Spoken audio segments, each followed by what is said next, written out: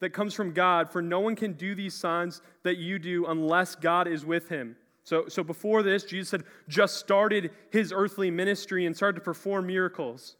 Verse 3, Jesus answered him, "Truly, truly I say to you, unless one is born again, he cannot see the kingdom of God." Nicodemus said to him, "How can a man be born when he is old? Can he enter a second time into his mother's womb and be born?"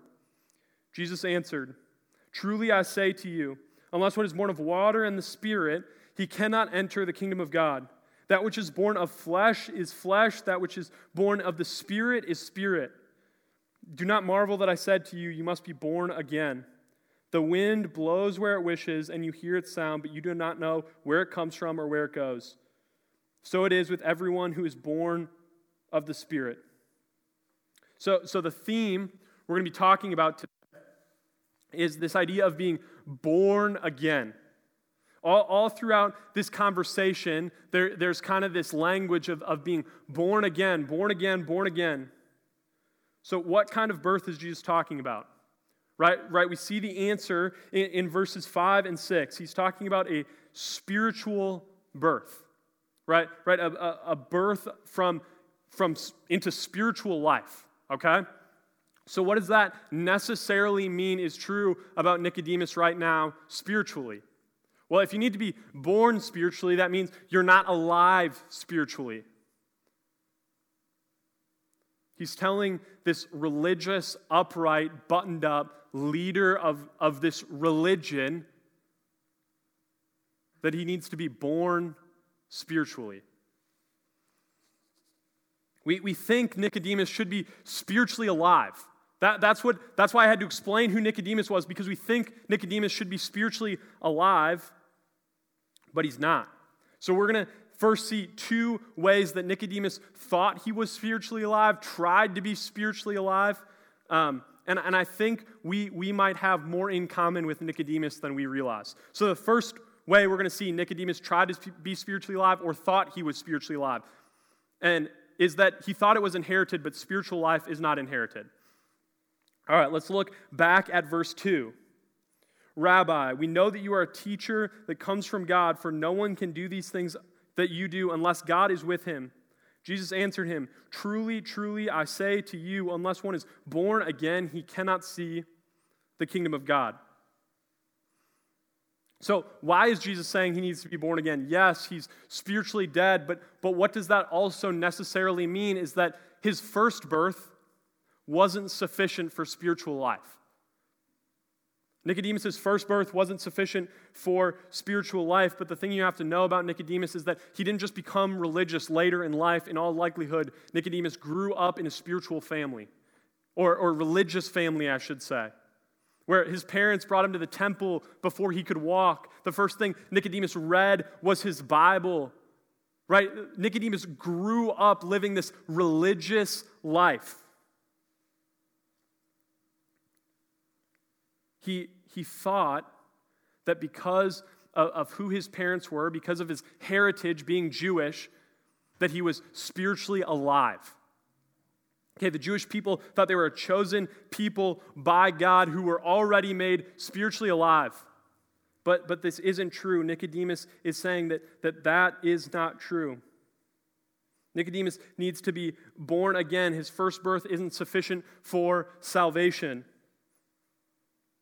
Jesus is saying to us today that what your parents believe does not matter for your own personal salvation.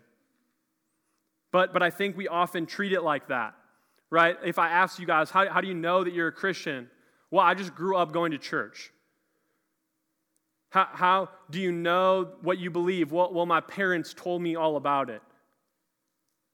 When did you become a Christian? Well, my parents helped me. Right? We put so much of our faith in what our parents have done or said.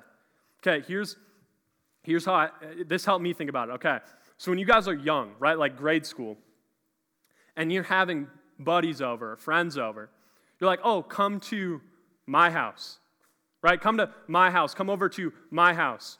And then you grow up and go to college, and all of a sudden there's this weird tension, right? You're like, you say, I'm going home, But what are you talking about? Are you talking about your house that's on Snelling, or are you talking about your house that your parents own? Right? All of a sudden you get this idea that, oh my goodness, this house that I've called my house my whole life isn't actually mine. I don't pay for it. I don't pay to fix it. It's not my mortgage. It's not actually my house. I just grew up saying that it was my house. That's how a lot of us treat our faith. It's my faith, but then at some point in our lives, we get exposed, and it's not actually our faith. It was never our faith.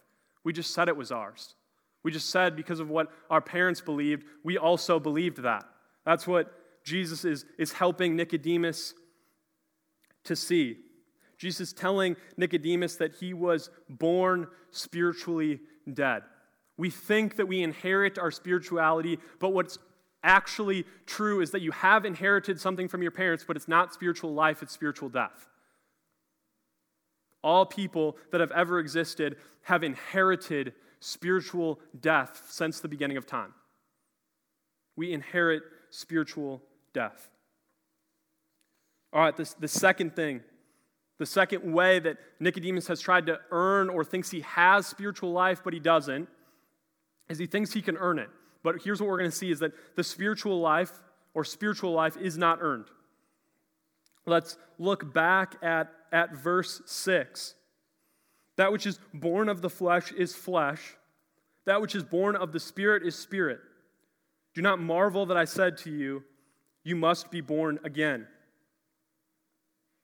What is Jesus saying when he says flesh? Sure, Jesus is saying like, your parents who are human beings with flesh have given birth to you, who is also comprised of cells and is flesh. That is what Jesus is saying. But he's also talking about this inherited spiritual death. That's also what he's saying. He's saying flesh can't give birth to spiritual life. Like non-spiritual flesh can't give birth to spiritual life. That's what Jesus is saying. Jesus is saying you can't make a live thing come from a dead thing. But that's what we try to do. That's what Nicodemus has tried to do, is that he thinks spiritual life can come from death, but it can't. Here's what Jesus is saying to Nicodemus. No matter how many good things you have done or will do, you cannot achieve righteousness. You cannot achieve right standing before God. Again, remember who Nicodemus is. A religious man who has it put together, who's done all the right things for his entire life, and Jesus is looking at him in the face and saying, you cannot earn spiritual life.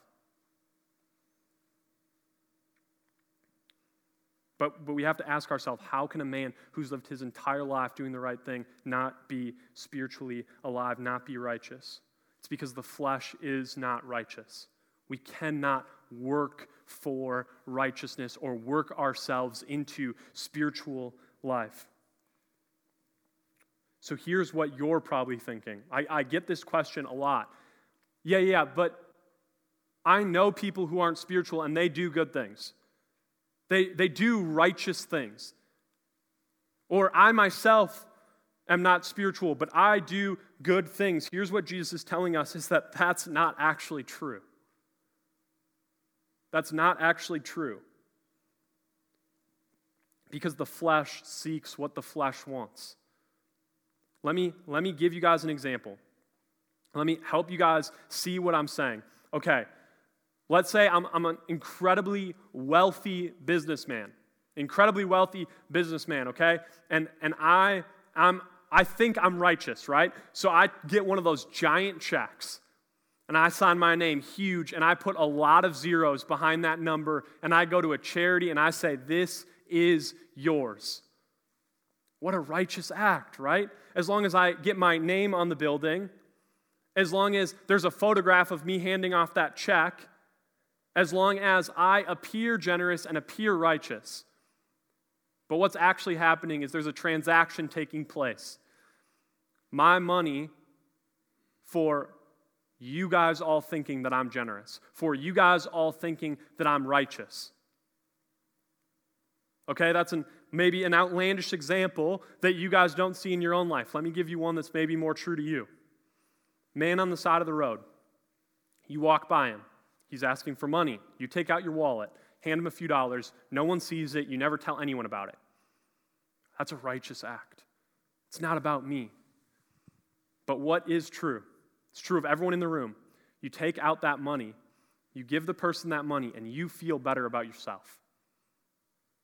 Even if no one knows that it happened or will ever know that it's happened, you feel better about yourself. It was a transaction the whole time. My money for my own self-satisfaction and self-righteousness.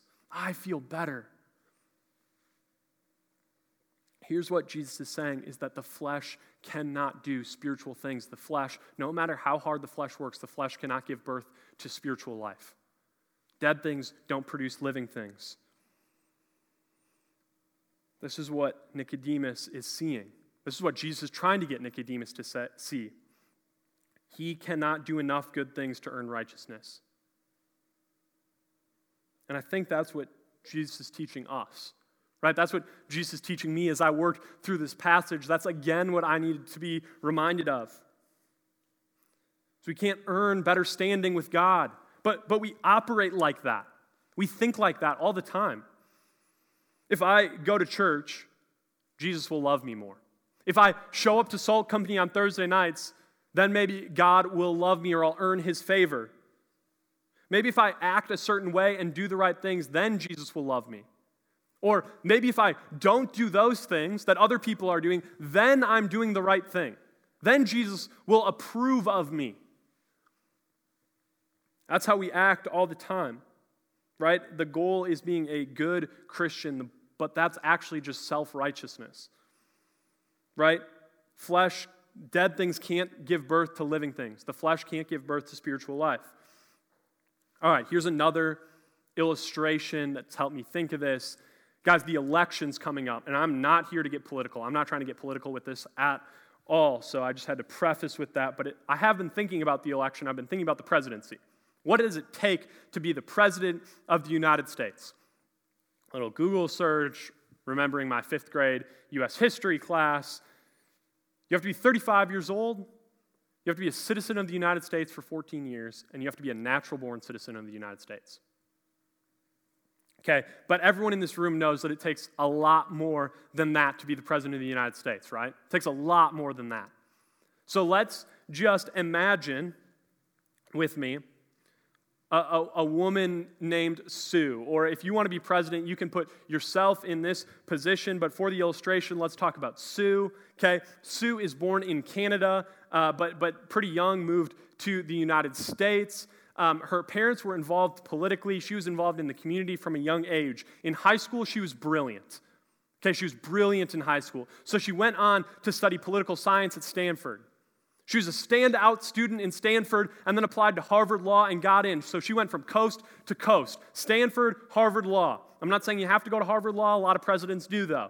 Okay, at Harvard Law, she has an internship at the White House. She's involved in political campaigns. She's doing all the right things. Okay, after she graduates from Harvard Law, she gets involved in local politics, which then grow into state politics. Then she's at the national level, involved in politics, involved in campaigns. She is our perfect candidate for president of the United States.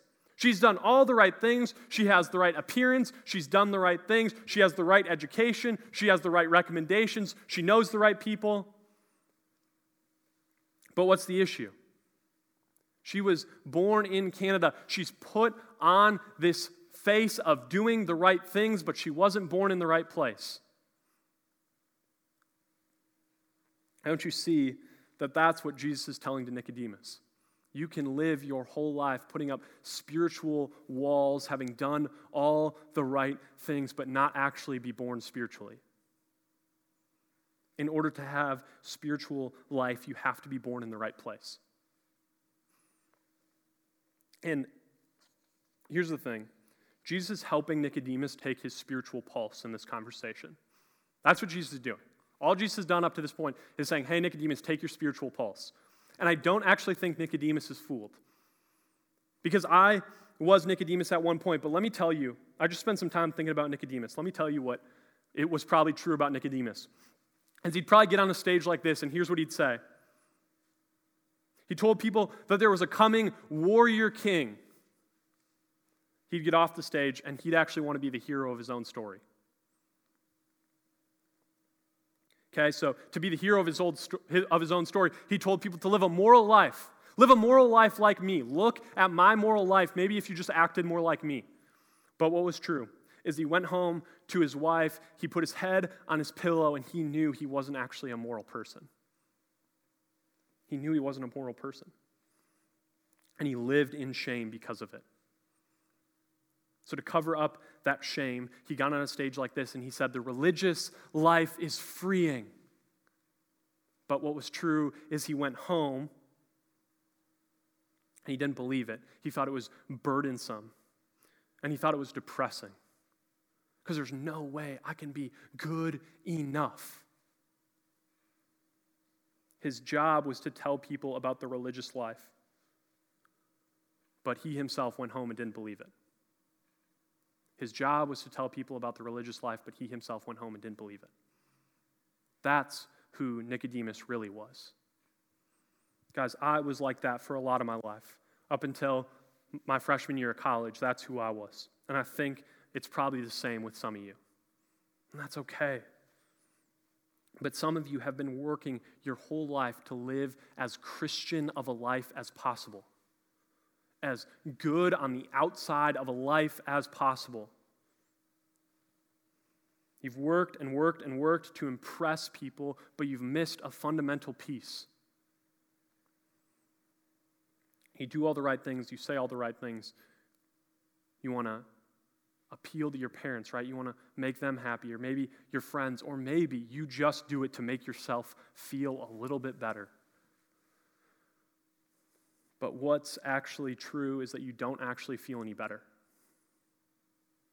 You don't feel any better. This might be true. People tell you to share the gospel.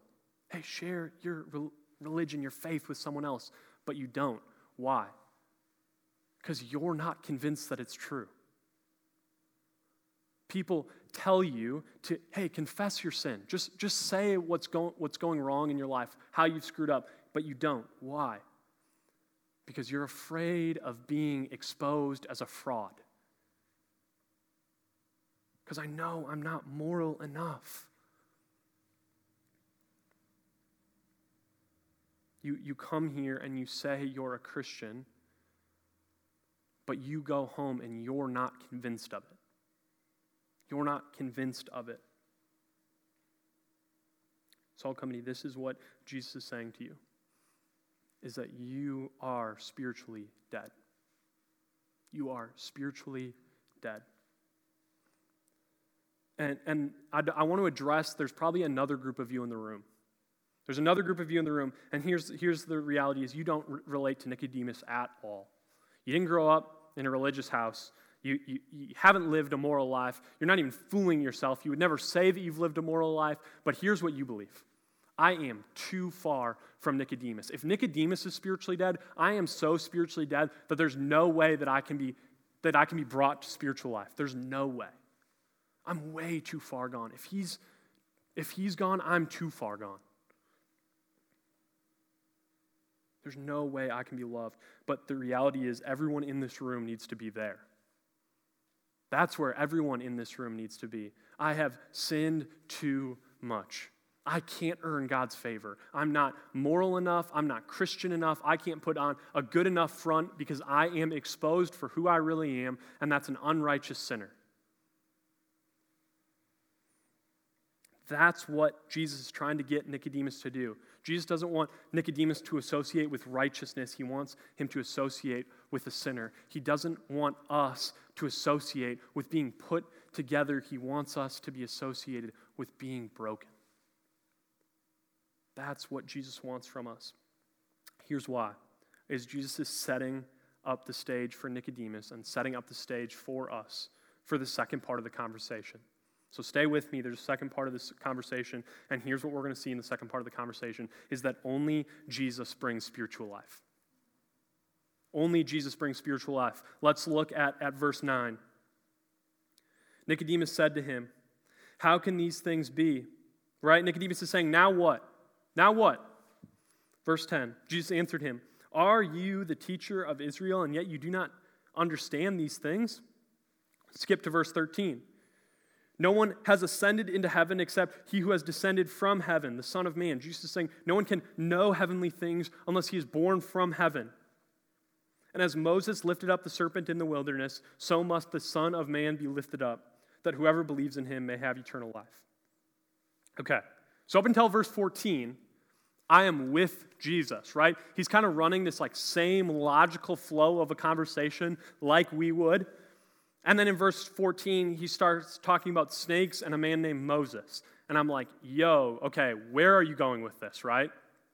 Okay, but Nicodemus isn't saying that. He's referring to a story from the Old Testament that Nicodemus would have known well. It's from Numbers 21. You don't need to turn there, but let me summarize the story for you. In Numbers 21, the nation of Israel has a snake issue. These snakes start coming upon the nation of Israel, and they're these incredibly poisonous. The Bible describes them as fiery serpents, and they begin to kill off the nation of Israel. These snakes begin to kill off the people of Israel, so the people cry out, God, we need a way. Help us, God. So Moses, who's their leader, goes before God and prays and says, God, make a way for your people. Make a way for your people. And here's what God says. Construct a serpent and wrap it around a pole and put it in the air. And anyone who looks upon that serpent will be saved, will be healed. Okay, before we go any further, let's put ourselves in the Israelites' shoes for just a second. Okay, fiery serpents all around the ground, everywhere. Okay, where are you focused? On the ground. Right? I'm not going to step near a snake. If a snake comes near me, I'm running away. Or maybe you're ambitious and you're going to try to stomp on its head, but you are so focused on the ground, and then one bites you. And then one bites you, and here's what you do. You continue to look at the ground because you continue to try to heal the wound yourself. Because there's no way anything outside of you can heal the wound. So you're, trying to cut off circulation. Maybe you lose your leg, but not your whole life. Right? You're so focused on the ground. That's what I'd be doing. Right? That's what I would be doing, but here's what Jesus says. Here's what Moses says, is you need to look up to be saved. You need to look up to be saved. But we don't have a snake issue. So why is Jesus bringing up this story? We don't have a snake issue. Why is Jesus bringing up the story? Because we do have a sin issue. We do have a sin issue. Sin is the thing that separates you from God. It's every thought, word, deed, action that is not part of God's design for you and has infinitely separated you from a holy God. That's what sin is. And we treat our sin the same way that we would treat the snakes. We look down, we try to fight it, and when it finally bites us, we think we can fix it. Maybe it'll take this part of me, but it won't consume all of me. But I think we can all relate to this because we're all sinners in the room, that at some point it begins to consume all of you. If we're honest with ourselves, sin has consumed your entire life. And we thought we could defeat our own sin. Nicodemus thought he could defeat his own sin. But Israel was healed because they took their eyes off of themselves and looked up at the bronze serpent that Moses constructed. So what's our solution? Jesus says, so must the Son of Man be lifted up, which means Jesus himself must be lifted up. What does that mean? You see, when Jesus was talking to Nicodemus, he knew the whole time. His mission wasn't just to tell Nicodemus that he wasn't a good person. His mission wasn't only to reveal his spiritual death. His mission was to bring him spiritual life. That's what Jesus wants us to hear. His mission isn't just to expose the dead nature of our spirituality. It's actually to bring you into spiritual life. Up until this point, Jesus is trying to get us to see the sin at our feet that's been killing us, that has killed us, and we cannot fight it. So instead, Jesus, who was himself God, was raised up on a Roman cross, a Roman torture and killing device. And on the cross, Jesus took on the excruciating pain of a physical death. But more than that, he took on spiritual death, which was separation from his Father. The sinless, perfect Son of God was punished not because he deserved death, but because we deserve death. And Jesus, 3 days later, was lifted up. But this time, not to his death, but to ultimate life. Proving that sin no longer has to separate us from God. If Jesus can overcome spiritual death, he has given us a way to overcome spiritual death. Jesus' resurrection power proves that we can have spiritual life. Proves that we can have spiritual life. Let's look back again at verse 15. That whoever believes in him may have eternal life. When we believe in him, when we trust the lordship of Jesus, that he died in our place on the cross 2,000 years ago, we too can have spiritual life. But what does it require? It requires us to lift our eyes off of our sin, off of the very thing that's killing us, and look to our only hope and only solution, which is way more beautiful. Which is way more beautiful. The beautiful thing is the point of the story. All right. I'm running out of time, but I got to tell the story. The way I've been thinking about this. So, if you guys didn't know, I'm getting married on December 4th to, thank you. It doesn't deserve an applause, but I appreciate that. But I wish she was here. My beautiful fiance does deserve a round of applause. She is beautiful on the inside and out, and I can't wait to get married to her on December 4th. I've been thinking a lot about December 4th. Here's why. Here's what I haven't been thinking about, and it would be foolish of me to think about, is imagine I'm getting ready. I kind of like getting dressed up. I'm wearing a suit, wearing a tie. It'll be cool. But imagine I get ready. I'm with my boys. I'm getting ready. I'm looking in the mirror, and I'm like, wow, I look really good. And I'm just staring at myself in the mirror, and I hope one of my guys would come up to me and be like, yo, dude, you're missing the more beautiful thing. You're missing the point of the story, right? Because if I don't take my eyes off of myself, I've actually missed not only the more beautiful thing, but I've also missed the point of a marriage. I'd missed the ceremony.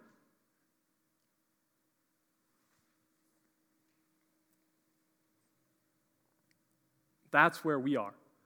We're consumed with ourselves, and we refuse to take our eyes off ourselves. But what is that doing? It's making us miss the more beautiful thing. It's making us miss the point of the story. And it's in this context that we find the most cited verse in the Bible. All this has set the stage for the most cited verse in the Bible, which is John 3:16. You probably know it. For God so loved the world that he gave his only Son, that whoever believes in him should not perish, but have eternal life. You see, in this moment, Jesus is being confrontational. He's confronting Nicodemus, but not in the way that we think. Jesus confronts us out of his love and with his love. Nicodemus is confronted because he can't comprehend the type of love that just gives righteousness. Right? It says, for God so loved the world. Here's what Nicodemus has spent his whole life thinking. Maybe God loves the Jewish nation of the people who do the right things, live the moral life, keep it together on the outside, then maybe God will love me. Then maybe God will love me. But here's what we see is that God loved the entire world. God loves broken, screwed up, shame-filled sinners like you and me. And in an instant, God can bring you from spiritual death to spiritual life. In an instant, God can do that for you. That's what God is inviting us into today, is a spiritual life. Imagine, guys, if you aren't a Christian in this room, you have access to a whole nother reality, a better, more full, more beautiful, better than you could ever imagine reality. You have access to that today. You just have to take your eyes off of yourself and look to Jesus. That he stood in your place on the cross. That he's your king. Guys, that makes the Christian life beautiful. Here's what I say to you. If you're the Nicodemus in the room and you've trusted in your own ability your whole life, you call yourself a Christian, but you're not really convinced of the Christian life. You don't think the Christian life is all that great. Here's what I'm guessing is true, is that you have not accessed the spiritual world that makes it the most beautiful reality in all the world. And if you can't relate to Nicodemus at all, if you can't relate to Nicodemus at all because your life has been defined by shame and sin and immorality and not being religious, doing the wrong thing, that's where we all need to be. That's where we all actually are. Otherwise, we're just kidding ourselves, thinking that we can earn our righteousness. We're just kidding ourselves. Salt Company, I'm asking you now to take your spiritual pulse. Take your spiritual pulse. Are you spiritually alive? Do you know the living God who gives you access to this spiritual world that's so much better than you could ever possibly imagine? Do you know that God? Do you know that Jesus? Have you put your trust in him? And if you haven't, know that you're not too far gone, you're not too late, you're not too filled with shame because God loved the entire world. And it's incredibly confrontational, but it is incredibly good news. Let's pray.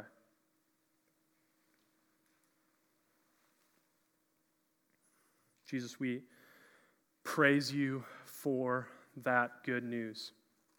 We praise you that it's not about what we can do. Jesus, I praise you that it's not about what I can do because I'm screwed up. I pretended for a long time not to be screwed up. I pretended for a long time to have it all together, but I knew I wasn't. And Jesus, I praise you that you found me in the dark moments of my life and you showed me a better way.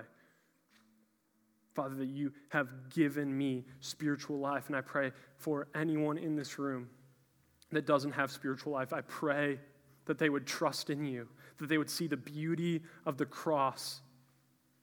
They would see your love that runs farther and faster than we could ever run from you.